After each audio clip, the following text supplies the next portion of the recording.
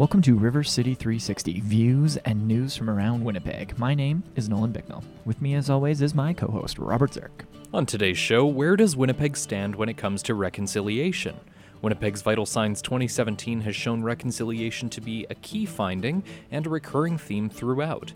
So we'll dig deep and talk about reconciliation throughout today's episode of RC360. Up first, Director of the National Centre for Truth and Reconciliation at the University of Manitoba, Ry Moran. We'll talk about the statistics as they pertain to our city and how Winnipeg and all of Canada has been approaching reconciliation. Then we visited Insurgents Resurgence, the largest collection of Indigenous contemporary art ever hosted by the Winnipeg Art Gallery. We'll speak with curators Jamie Isaac and Dr. Julie Negum to learn more. We'll also speak with Crystal Fraser and Dr. Sarah Komarniski, the authors of an article titled 150 Acts of Reconciliation for the Last 150 Days of Canada's 150, to learn about how they're encouraging all Canadians to think about reconciliation and building relationships. We'll also speak with Leif Norman, the executive director of the Flash Photographic Festival that's taking place throughout the entire month of October. We've got all these great conversations, some wonderful music, and much, much more on today's episode of River City 360.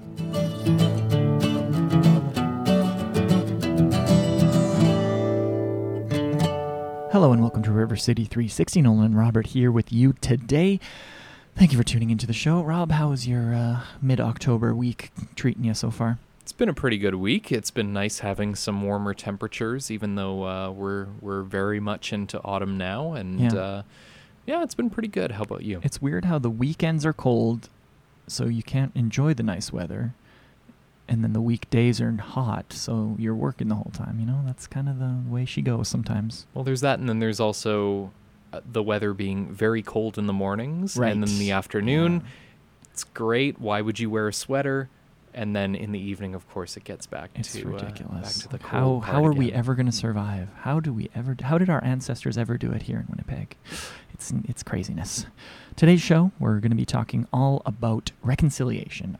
You've probably heard that word quite a bit these days. We're dedicating the show, which is inspired by the categories in Winnipeg's Vital Signs 2017, one of them being reconciliation. So Vital Signs 2017 is a brand new survey released last week that is a snapshot of the current health of our city. Reconciliation is just one of 10 categories covered in the report, and it's the first that we're focusing on for the next 10 weeks because it's an incredibly important one. It's going to be an interesting group of discussions today because talking about reconciliation, it's new to a lot of people. It's often raw, and it can often be a little bit difficult at times, but at the end of the day, for all Canadians, we need to be proud of the country we live in, and for that to be the case, it has to be equal and enjoyable for everyone to live here, not just some or most of us. For, I'd say, far too long, many Canadians, many Manitobans, and specifically many Winnipeggers, have been living as second-class citizens due to systemic racism and generations of abuse and inequality. So today we are going to start the conversation, but before we get to that, here's Mantovani with I Have Dreamed, right here on River City 360.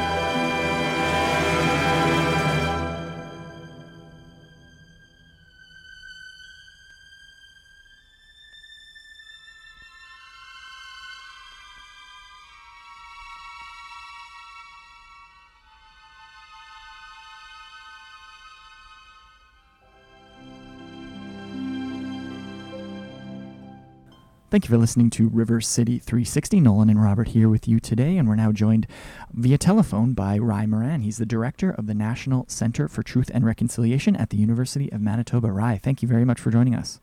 Thanks for having me. So our entire episode today is pretty much about reconciliation and truth and reconciliation. But maybe before we sort of get into the meat and potatoes of things, for our listeners who haven't heard of, I guess we'll just call it the NCTR before, the National Center for Truth and Reconciliation, what are your main goals? When did you come into existence? And just tell me a little bit about the organization.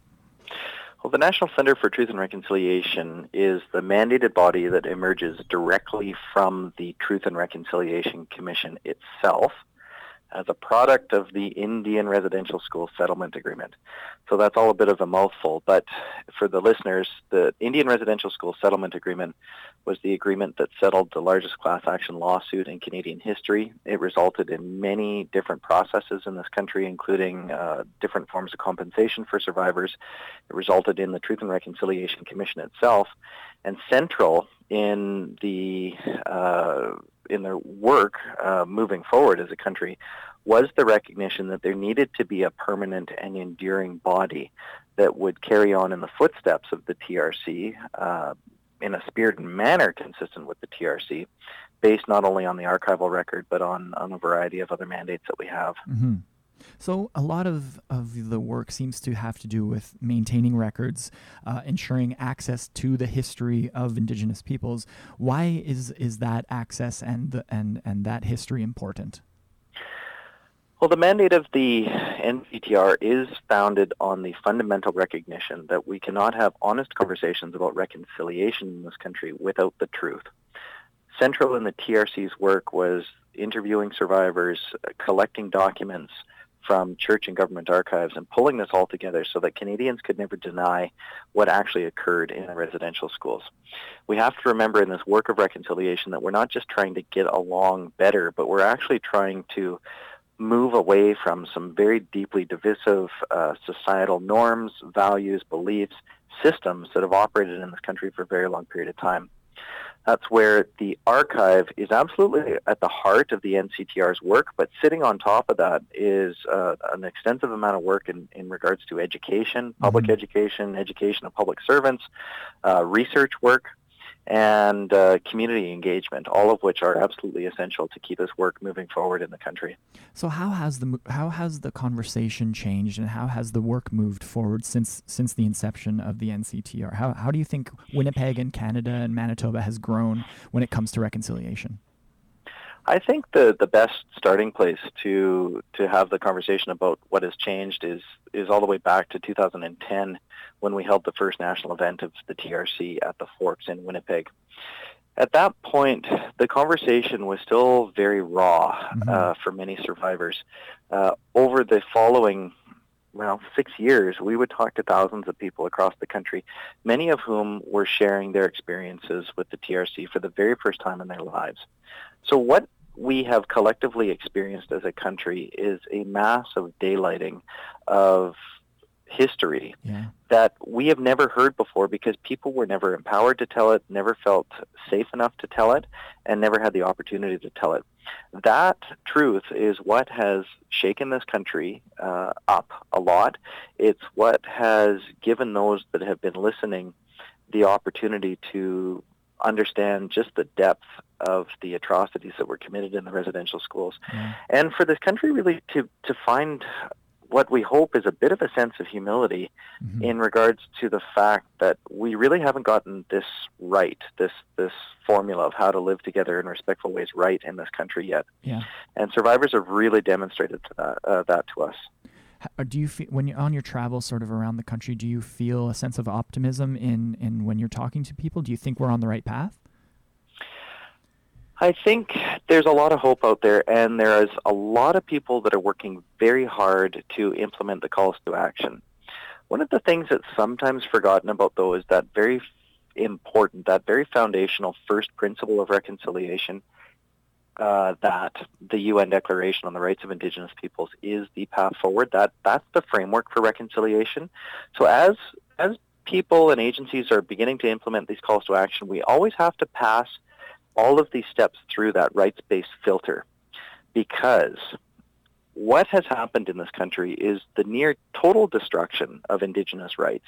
We've got so few rights left as a result of the Indian Act, as a result of the extensive processes of aggressive assimilation. Those rights that are articulated in that UN Declaration are very much the shield that will protect us from further harm, further abrogation of Indigenous cultures in this country. So as we begin to do this work of reconciliation, I think there's a lot of people that are trying really hard. I'm not entirely certain that people have understood that rights-based approach yet, though, fully, in terms of how we need to reform, adapt, change our systems that we operate in. Right. We've got more of my conversation with Ry Moran, director of the National Center for Truth and Reconciliation, coming up next. We're going to be talking about some of the findings in Winnipeg's Vital Signs 2017 and what they mean on a national scale after a quick musical break. But first, we've got Jane Morgan with Love is a Simple Thing right here on RC360. Love, love, love, love. Love, love, love is a simple thing. Love is a silver ring, shiny as a ribbon bow, soft as a quiet snow. Love is a nursery rhyme, old as the tick of time. Love is so many things, bright as an angel's wings, gentle as the morning light, long as a winter night. Love makes an old heart sing, and it fills every empty space. Love is a warming place. Love is a simple thing. Love is a simple thing. Love is a magic ring, much more fun than mistletoe, gay as a puppet show. Love is the thunder and rain, swift as a soaring plane. Love is a summer moon, gay as a big balloon, wild as a storm at sea, young as a calliope. Love is a touch of spring, and it gives you a sudden grace. Love is a warming place. Love is a simple thing. Love is a simple thing. Love is a silver ring, shiny as a ribbon bow, soft as a quiet snow. Love is a nursery rhyme, old as the tick of time. Love is so many things, bright as an angel's wings, gentle as the morning light, long as a winter night. Love makes an old heart sing. It's as sweet as a first embrace. Love is a special face. Love is a simple thing. Thank you for listening to River City 360. Nolan and Robert here with you today. Before the break, we were speaking with Ry Moran, director of the National Center for Truth and Reconciliation, aka the NCTR. And we were talking about who they are, what they do, and in the second half of our conversation, we're going to be talking about Winnipeg Vital Signs 2017, the report, and what it found in regards to reconciliation. The Vital Signs report that we have been reporting on here on the radio program sort of affirms what you've just been saying. So I want to maybe talk about some stats that the Vital Signs report found, and then I'll get your comments on that. We found the Vital Signs report says that 42% of those that are familiar with the Truth and Reconciliation Commission believe that our community is not doing enough to address the calls to action. Now, that's only 42%, so what needs to get done for people to understand that there is not being enough done in those communities to truly address the calls to action? Well, I think at the heart of that question is a set of other questions. I'd like to sit down with the other 60-some-odd% of right. people and say, what is it that you think is actually being done? And what what proof do you have, and what evidence do you have, and how familiar are you with the calls to action as a whole? What we've seen in some of the surveying work that we've done through the National Centre and through some of our other partners is that Canadians are kind of generally aware of the TRC. They recognize that there's some calls to action, but they're really not able to articulate in detail what the calls to action speak about. Mm-hmm. And that creates a major knowledge gap in terms of people being able to assess whether or not there's enough happening or not.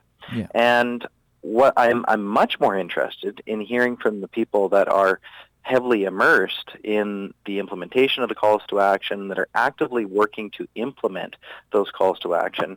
I'm really interested in hearing from them because they're the people that really understand the calls to action the most and understand just how significant some of the structural reforms and the relationship reforms are.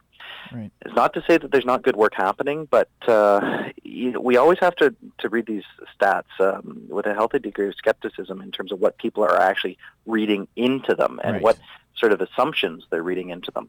And we have to remember that we live in a city still, that has some fairly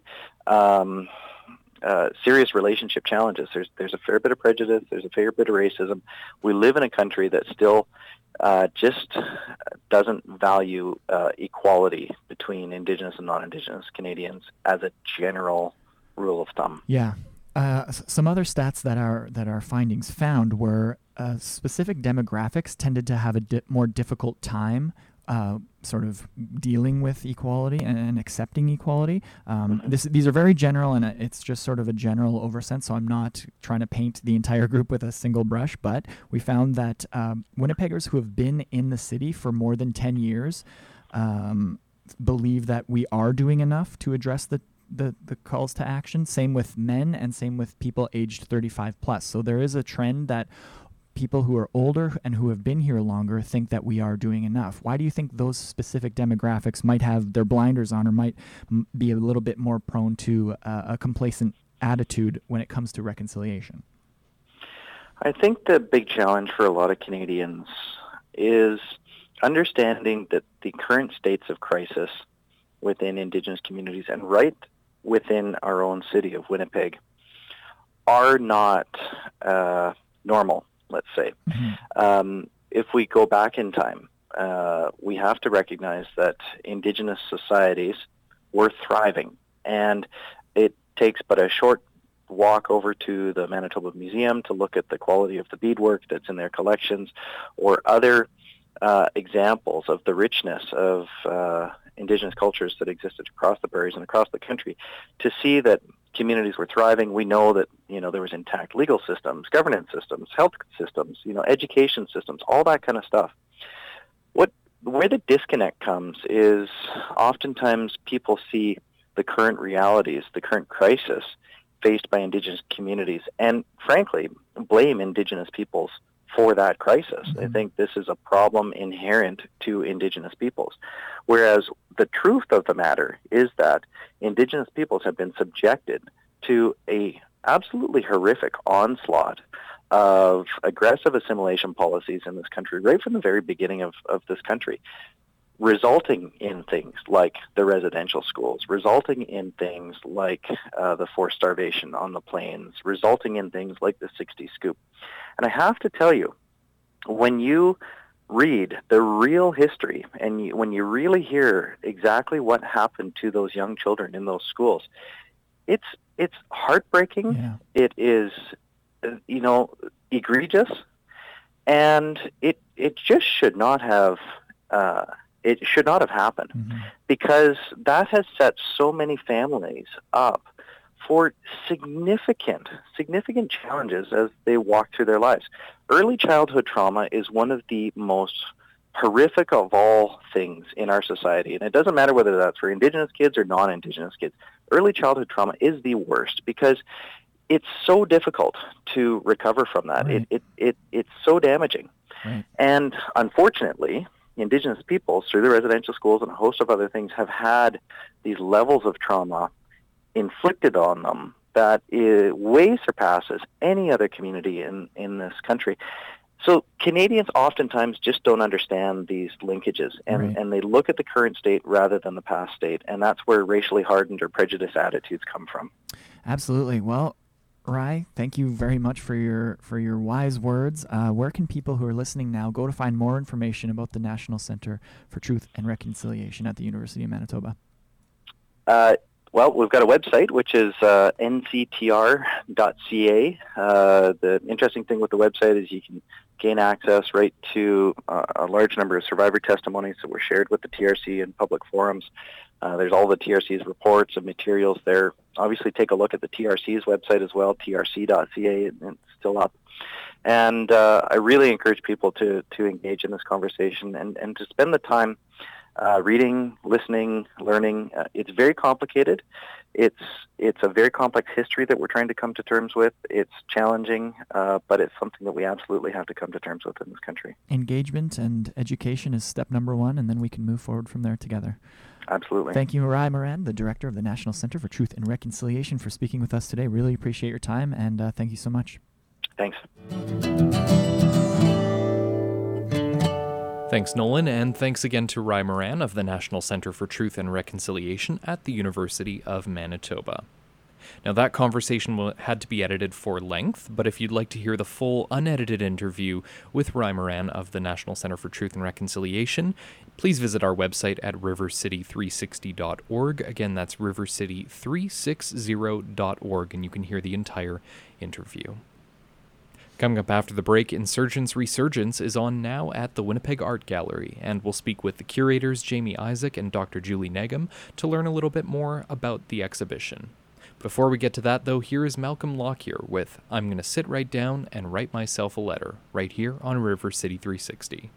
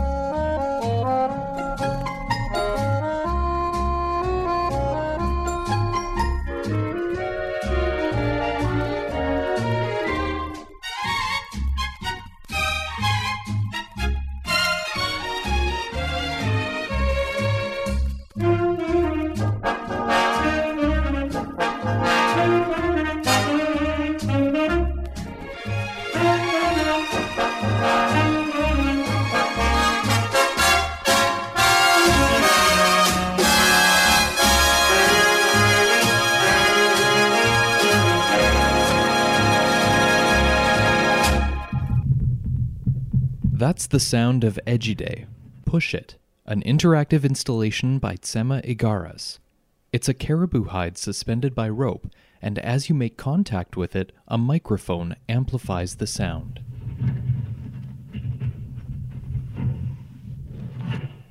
Ejide is part of Insurgence Resurgence, the largest exhibition of contemporary Indigenous art ever featured at the Winnipeg Art Gallery. Curators Jamie Isaac and Dr. Julie Negum started working on Insurgence Resurgence a year and a half ago by researching and visiting studios. Julie explained that it was an opportunity to include a wide variety of contemporary Indigenous artworks. We looked specifically across Turtle Island. We focused primarily in the territories within Canada. We looked at having as many Indigenous nations represented as possible. We wanted to also make sure we had a fair kind of gender balance. We also wanted to include LGBTQ2S communities. And we were also just really excited to showcase the various mediums.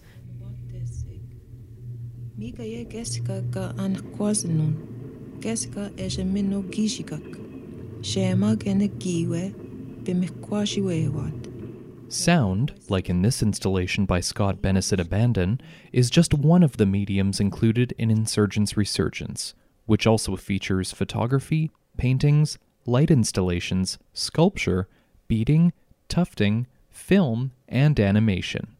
Jamie hopes that the exhibition will serve as a starting point to explore and showcase Indigenous artworks in other media as well. What was really exciting looking forward and past this show is to think about the mediums that aren't in the show. And it's quite indicative that there are so many Indigenous contemporary arts working across the nation in all kinds of different mediums and really pushing the boundaries of contemporary arts. And so we're really looking forward to working more together on larger shows down the road and expanding people's knowledge about contemporary Indigenous arts in Canada. Insurgence Resurgence showcases the works of 29 Indigenous artists, including 12 new commissions based on responses to the themes of insurgency and resurgence. Working with the artists to make leaps in their practices was really interesting in their commissions because they were excited, about the theme and about exploring new works in a new commission. We're really proud of all of the work in the entire show and the diversity and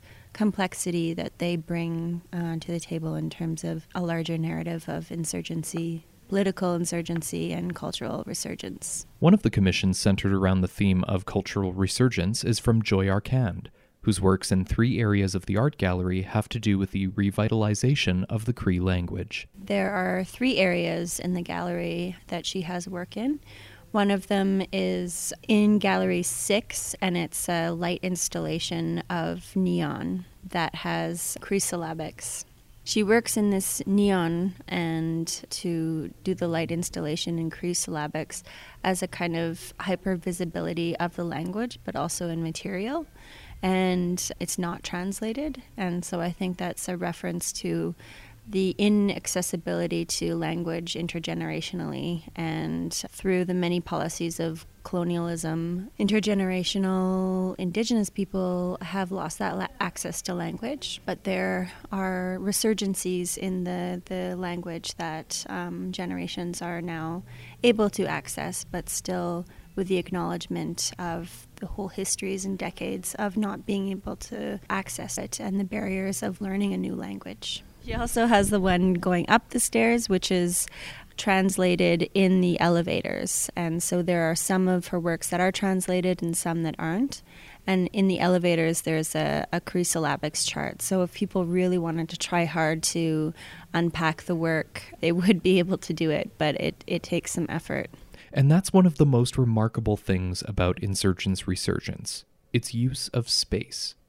It's the first time that some of these spaces at the art gallery have been incorporated into an exhibition, taking it well beyond the regular galleries and onto, for example, the outside of the building or on the staircase.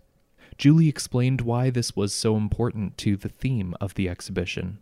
For both of us, we were really interested in exploring site-specific work. We also have worked really hard in working towards indigenizing or re-indigenizing the WAG space. So we're also, we're thinking about how to reclaim space, how to shift the kind of dialogue and conversation outside of the white cube, break some rules while we're doing it. We were excited by inviting artists to specifically engage with some of the material. So the outside piece that you speak of, Kenneth LaValle Creation Story, is on the front side, and that normally is taken up for marketing, and it's the first time that an artwork's been in that place. Also, Kenneth is working on the back side of the gallery for a permanent outdoor painting on the back ramp. One of the works that's really quite beautiful and takes up the space in the skylight is Casey Koizan's work. You see it suspended right into the actual skylight, so it's been strung through, and it has harvest material from the Assiniboine and the Red Rivers. And he's really looking at the Indigenous missing and murdered women, children, and men that have sort of been stolen from the depths of the river. The work's called Gone But Not Forgotten. He really wants to recognize the kind of disappearance that have happened to a lot of us and how it's affected us as families and community members and places like Winnipeg. Jamie hopes that Insurgents Resurgence will change people's preconceived notions about Indigenous contemporary art. I think exhibitions like this can be very transformative in people's ideas about people. Certainly, as it comes to Indigenous artists, I think people will be surprised at their own biases and changed in a way that changes their stereotypes of what one perceives as Indigenous arts, one perceives as contemporary arts.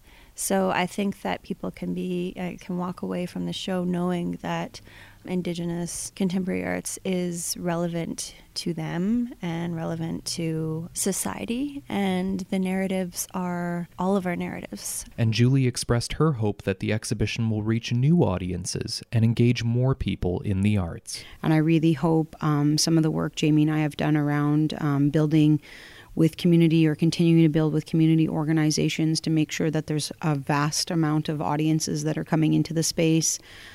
Also, we really tried hard to engage children.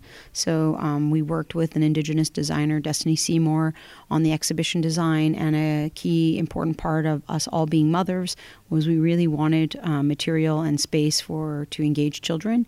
It's also the largest group of people that come to the Winnipeg Art Gallery. So we really wanted to make sure that the work was engaging. We also hope that people are inspired as contemporary artists, but also as youth or children thinking about working in the arts as a career. We really hope that it builds new generations of Indigenous contemporary artists and curators, cultural workers, and scholars. Thank you very much to curators Jamie Isaac and Dr. Julie Nagum for speaking with me about Insurgents Resurgence. I highly recommend you go and see the exhibition for yourself, and although the Winnipeg Art Gallery is closed to the public on October 19th today, you can check out Insurgents Resurgence tomorrow, October 20th, or anytime during the Winnipeg Art Gallery's regular hours up until April 22nd, 2018. And you can find out more information about the exhibition by visiting the Winnipeg Art Gallery website at wag.ca. That's WAG.ca. For River City 360, I'm Robert Zirk. Thanks, Robert. Coming up after the break, we're going to be talking with the authors of an article that went viral that's called 150 Acts of Reconciliation for the Last 150 Days of Canada's 150, and we'll hear about why they wrote the article and what Canadians can gather from it. But first, Youngbloods with Get Together, right here on RC360. Love is but a song we sing, feels the way we die.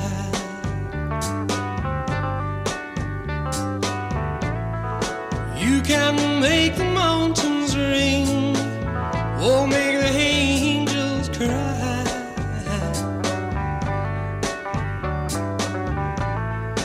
Though the bird is on the wing, and you may not know why.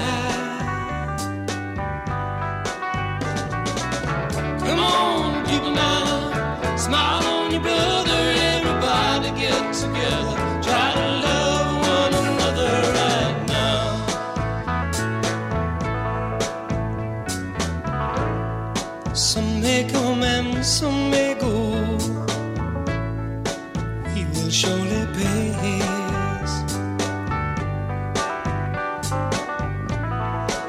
when the one that left us here returns for us at last.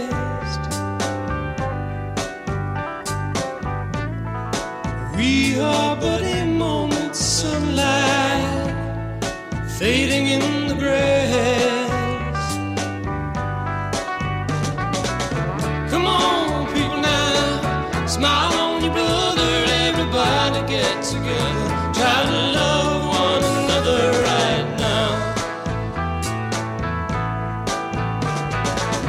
Come on, people now, smile on your brother, everybody get together, try to love one another right now.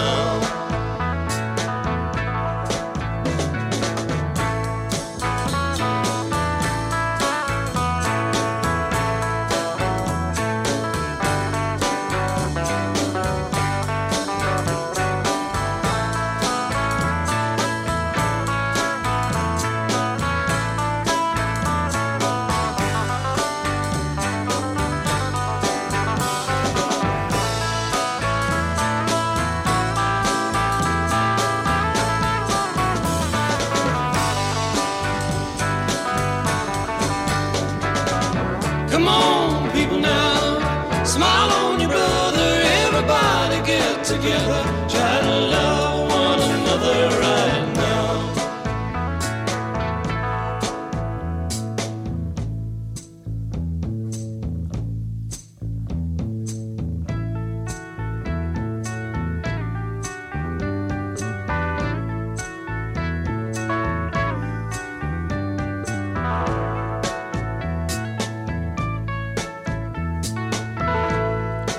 If you hear the song I sing,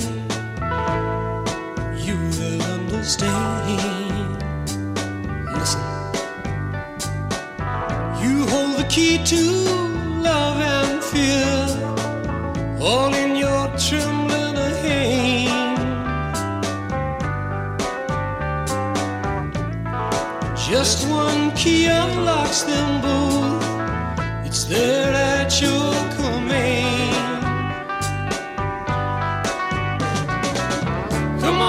People now, smile on your brother, everybody get together, try to love one another right now. Come on, people now, smile on your brother, everybody get together, try to love one another right now. I said, come on, people now, smile on your brother, everybody get together, try to love one another right now. Right now, right now. August 4th marked 150 days left in the year commemorating Canada's 150th. And while it's been a year of celebrations, there also have been a lot of dialogues about reconciliation and what it means for all Canadians. To further that discussion, Crystal Fraser, who is a PhD candidate in history at the University of Alberta, and Dr. Sarah Komarniski, who is a postdoctoral fellow in history at the University of Alberta. They published a list titled 150 Acts of Reconciliation for the Last 150 Days of Canada's 150th on the website activehistory.ca. I had the chance to speak with Crystal and Sarah via telephone from Edmonton about the list, and Crystal spoke to how the idea for the list came about. The idea for the 150 acts kind of came out of being Indigenous. I'm Gwich'in from Nunavik Northwest Territories, Treaty 11, and I'm living in Edmonton on Treaty 6 right now, and I was trying to find a way to understand my relationship to Edmonton, to the lands in this region, but also a growing discomfort around Canada 150 and the celebrations and what exactly all of that means. But also, you know, as we move further and further away from the Truth and Reconciliation calls to action, I was a little bit worried that maybe we were leaving those behind. So I started to think about everyday acts of reconciliation that not only everyday Canadians can do, but also someone like myself who is Gwich'in, acts of reconciliation that I can do. And very quickly, I had a list of 20 or 30 items, and that's when I approached Sarah, who is a friend and a colleague, and I just thought, what a great way to show reconciliation by partnering with a non-Indigenous Canadian. And then we formed this idea for 150 acts during the last 150 days of Canada 150. Another reason for developing the list, as Sarah noted, was to challenge themselves and others in their circles to think about their relationships to the places that they live in different ways. The list starts off with learning the land acknowledgement in your region, and that's kind of a foundational one, and it's something that, pretty much anyone can do. With a little bit of research, you can find out whose traditional territory you currently live in, right? So that's kind of an everyday thing. And then, later on, you get to encouraging people to include that land acknowledgement in everyday activities. For example, there's one, find out if your child's school does a land acknowledgement. And if they don't do it, ask that they do, and ask that it come before the national anthem, so that, this is the kind of thing that becomes everyday practice at schools and workplaces, at gatherings, all that kind of stuff. Learning and understanding when it comes to reconciliation and building relationships is at the heart of the acts that are on the list. Crystal mentioned that while many of the acts are small, everyday things, some of the acts prompt a much deeper reflection and dialogue. Some of these ideas that we included in the 150 list, whole university courses are formed around these. So certainly it's not an easy thing. And I mean, one example would be to support Black Lives Matter, and learn how it is that colored, racialized bodies, non-Indigenous colored bodies, were also affected by colonization, and kind of what is our ongoing role? How do we continue to uphold these oppressive systems? Another one, which has been a little bit controversial in the news, is the practice of carding for Indigenous and other colored people, and how is it that we can put those beliefs aside for just a moment and try and understand the perspective of Indigenous people around carding. So those are a couple of examples. Another one would be the whole so-called debate around Sir Johnny MacDonald and naming of schools and commemoration. A lot of these harder things on the 150 list we wrote as a way to encourage people to kind of reframe their thinking around Indigenous issues in Canada. The conversation has continued well beyond the post at activehistory.ca, and both Sarah and Crystal noted that the response to the list has not only been very positive, it's even brought on some positive changes. Over 25,000 people have visited the site to look at the list on activehistory.ca. That's incredible to us. When we started writing this list, I don't think we imagined that many people would visit the site to read it, but it's really exciting, and that's kind of spurred a lot of engagement online, first of all. So on Twitter, if you look up the hashtag 150acts, you can see organizations and individuals who've challenged themselves to engage with each item on this list, actually. It seems to have really given people something tangible. I mean, the calls to action are really directed at kind of institutions, and so for everyday people, those things are kind of hard to do.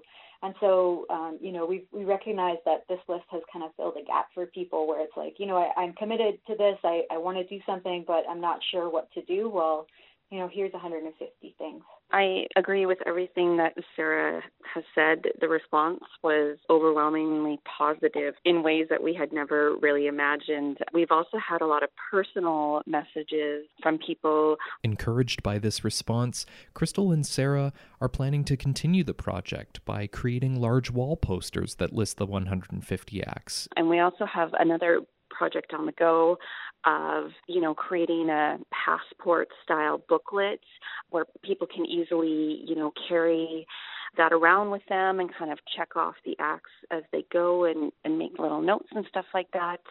And, of course, that hashtag 150acts is still really strong. I was on Twitter the other day, and although it's been, more than 2 months since we published that list on activehistory.ca, I see people who continue to engage with that hashtag. If you'd like to see the original post of 150 Acts for Reconciliation, you can find that online at activehistory.ca, or you can also watch Twitter with the hashtag 150acts. That's the number 150 acts to find out more information about some of those supplementary materials that are in development and about future projects. You can also follow Crystal on Twitter at Crystal Fraser, and you can follow Dr. Sarah Komarniski on Twitter at Sizzle Comizzle. Thank you very much again to Crystal Fraser and Dr. Sarah Komarniski for taking the time to speak with me about 150 acts of reconciliation for the last 150 days of Canada's 150th. Thank you for listening to River City 360. Nolan and Robert here with you today. And we're now joined in studio by Leif Norman. He's the executive director of the Flash Photography Festival. Sorry, not the film festival. Flash Photographic Festival. Flash Photographic Festival. That's a bit of a tongue twister. Thank you for joining us today. Hello, hello. So for those of our listeners who haven't yet heard of the Flash Photographic Festival, tell us about it. Well, I started it 4 years ago. It's been happening every October, the whole month of October, so it's easy to remember. People say, is it still on, or when does it end? It's all of October from the 1st to the 31st, so it's super easy to remember. There's a couple other festivals going on in Winnipeg, but it's not too cluttered. I didn't want to put the festival in July. No one would be here. Right. The festival is open to anybody, so... You have a camera, Nolan. Yes, I do, in my pocket technically right now. So you could be part of the festival next year. You don't have to be, an artistic photographer or a professional photographer. It's kind of like the Fringe Festival in a way. I really love the Winnipeg Fringe Festival because if you wanted to put on a play, well, guess what? Go for it. You can put on a play, and you don't have to have any experience. So it's very inclusive, and in the last 10 years or so, camera equipment has become a lot more accessible too. So for this particular festival, is there any themes that you encourage, or is it just anything Well, we goes? thought of doing themes in the past, like saying, let's do a color theme or a landscape theme, or just something broad, really bigger, broad. Because the Toronto Contact Photographic Festival, they've had themes in the past, so they would have things like equality or solidarity, but those things are so open, they almost become meaningless, right? So they actually dropped that. They don't do that anymore either. So we just sort of let the theme develop. In the past, there's been themes that naturally just pop up. Like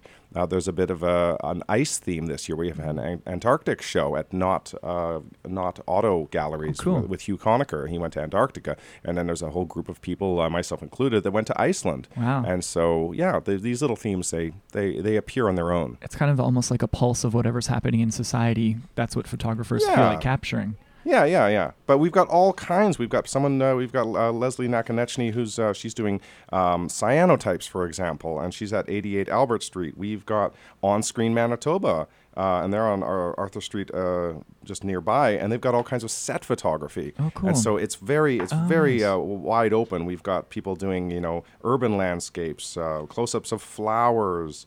The University of Manitoba architectural faculty is actually in the festival this year. And, of course, they're taking lots of architectural photos. Yeah, for sure. That's a cool list. So last year had 116 photographers displaying their work in 53 different venues. How's this year shaping up for this month? Well, I'm a little disappointed because we shrank just a little bit. Well, quality over quantity, I guess. Yeah. Well, I mean, it's we don't dictate where the venues are. We don't dictate how many people we want to have or don't want to have. So it is organic. We have 37 different venues. And we have still over 100 photographers. Nice. I've kind of lost count because there's some group shows. There's a couple of shows which have over 10 people in a single venue. So that can bump up the photographer numbers quite a lot. And actually at the Millennium Library downtown here, there's 2 separate shows because they've got the glass cases on the main floor. And then you go up to the second floor by the... what's it called? There's the little auditorium in there. Right. You know what I'm talking about. It's named after, what's her name? I can't remember. The people are screaming at their radios right now, listening to us. Tweet us if you know. Yeah, tweet. Exactly. That's right. Tweet us. What's the name? You'll win a $5 coupon. Perfect. So access to all sounds like an important aspect of the festival. Why is it important to not have any restrictions of professional Well, or Winnipeg's a anything? small town. You know, you can't. I suppose if we were doing this in another larger city like Vancouver, Montreal, Toronto, or New York, you could sort of get away with saying having a wall by sort of having a jury and saying you're not quite good enough and you are good enough, but. That's not how we roll in Manitoba. We can't really do that. We have to be nice to everyone and open to everyone and let the chips fall where they may. And I don't think there's... Some people have sort of said, well, you should really make sure the quality is, at a minimum level. But, once again... Where's that line? You can't do... Yeah, first of all, who's going to draw that line? Yeah. I don't want to be the person who sort of tells someone, well, you're not quite good enough for the festival.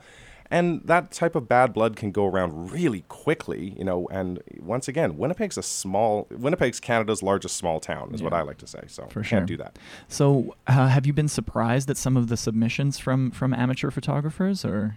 Yes. Well, I wouldn't necessarily call her an amateur, but Connie Chappell, she always does the most amazing things. She's got parts of mannequins floating in water this year. So what are you looking at amazing. here? Is this a book from this year's This submissions, is a program. or? Yes, I've Okay, brought cool. a program for Awesome. you. It's a gift, Nolan. Well, it's thank for you. That's so generous. Yeah. And these programs are free. They're at Parlor Coffee. I just dropped off a bunch at Constance Pop's Chocolates on Beauvanche, the Winnipeg Art Gallery in the main floor. They've got these. They're free. They're full color. Yeah, and it looks by the beautiful. way, I would like to thank Friesen's Publishing because they're It awesome. looks amazing. Yeah, it is. It is.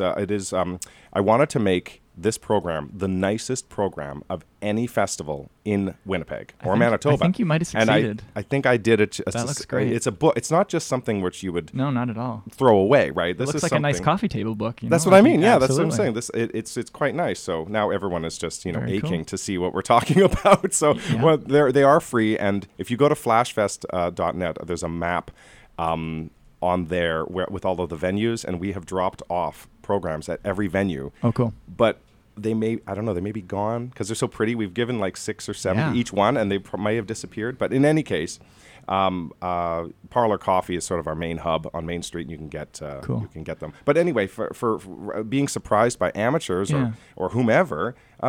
Yes, I am surprised. Like I said, Connie Chappell, I wouldn't necessarily call her an amateur. She is an actual an artist who has had solo shows and stuff, but I think she's mostly self-taught. So cool. Kudos to her. I'm just quickly thumbing through the book. I'll put you on the spot here. Not even necessarily from this year, but what is one of the exhibits or one of the shows that you remember being like, oh man, this is really blowing my mind? My goodness. Well, my head just turns to mush immediately because there's been so many of them. It's probably like choosing a favorite child. Well, no, you can't. That's right. Exactly. It's like, hey, Nolan, what's the best sandwich you ever had? Yeah, right, it's like right. it's impossible. That's fair. So, but for this year, actually, Dimitri Kirchner has done some really amazing work with the radio audience right now. I'm showing Nolan the images you can't see. I can tell you they are beautiful. How would you describe those? I would say they're almost like a painting. Those are photos that look almost like they've been painted. It's got a black background and there's water, and he's sort of got like a lemon falling into the water and then a fist. But then he's turned them on their side, so it looks like the lemon and the fist are flying towards each other. And so I've never seen this fellow's work before. He's from Russia. He has a very awesome, strong Russian accent. Cool. And it's amazing. And his place, he's at the store next door and Chew, which is 532 Waterloo Street. And so that's very, very cool. interesting stuff. But so I understand this year you're also partnered with the Winnipeg Harvest. How does that partnership come about, and what exactly is happening? Well, we just sort of asked them. We've been partnered with them, I think since about the second year. In fact, Ian McCausland, local commercial photographer, that's sort of his charity that he likes to push, and he, we're buds, and so he's like, well, why don't you get involved with Winnipeg Harvest? And I was like, well, yes, why not? We should do that. And so we've got a Dodge and Burn lecture series at Photo Central every Tuesday, kids. October 24th is the last one, and Lindsay Reed, she's a local architectural photographer. She is going to be talking about her practice, and the gimmick is that you show up to all 4 of these Dodge and Burn lecture series at Photo Central. You have to bring a can or pay $5 donation to Winnipeg Harvest to get in. And we've raised, I think, at least over $100. Nice. We just shake the tin. We don't know how much is in there. Cool. That's work. Anything you can do, I think, is a good thing here in Winnipeg. So flashfest.net is where you can find maps, lists of where everything is, and these are all happening throughout the entire month of October, or some are certain weeks, or is it just all October long? It's basically all of our, or even longer. Some of them are set up in September, and they go all the way till November. There is actually a group show of over 30 individual photographs on the 4th floor of the WAG. So that's kind of, we're using that kind of like a, that's where our kickoff party was on October 2nd, and everyone's very, very pleased. The WAG has partnered with us right from the get-go. Dr. Stephen Boris said, how can I help? How can we do this and make this happen? So we figured out to put it up on the 4th floor, and you can go up in there anytime, and it's free, and you can see a sampling of, on the big white wall there, of not everyone, but about maybe 1/3 of all the photographers offered an image. And yeah, I forgot what I was talking about. That's great. Well, it sounds like all of Winnipeg is being made a little bit more beautiful with all these photos and the everything being shown off. So flashfest.net to check out the Flash Photographic Festival here in Winnipeg throughout all of October and beyond.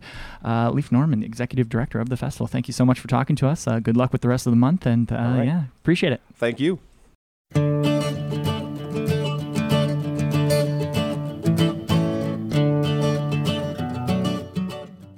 That's a wrap on this week's episode of River City 360. Thank you so much for tuning in, and a huge thank you to all of our guests for joining us today. If you'd like to hear more views and news from around Winnipeg, listen to any of our past episodes, or subscribe to our podcast, please visit our website. The address is rivercity360.org. Again, that's rivercity360.org. River City 360, Views and News from Around Winnipeg, is a project of the Winnipeg Foundation in partnership with CJNU 93.7 FM. I'm Nolan Bicknell, signing off for River City 360. And I'm Robert Zirk. Thank you again so much for listening, and we'll see you next week. Have a great day and a great weekend.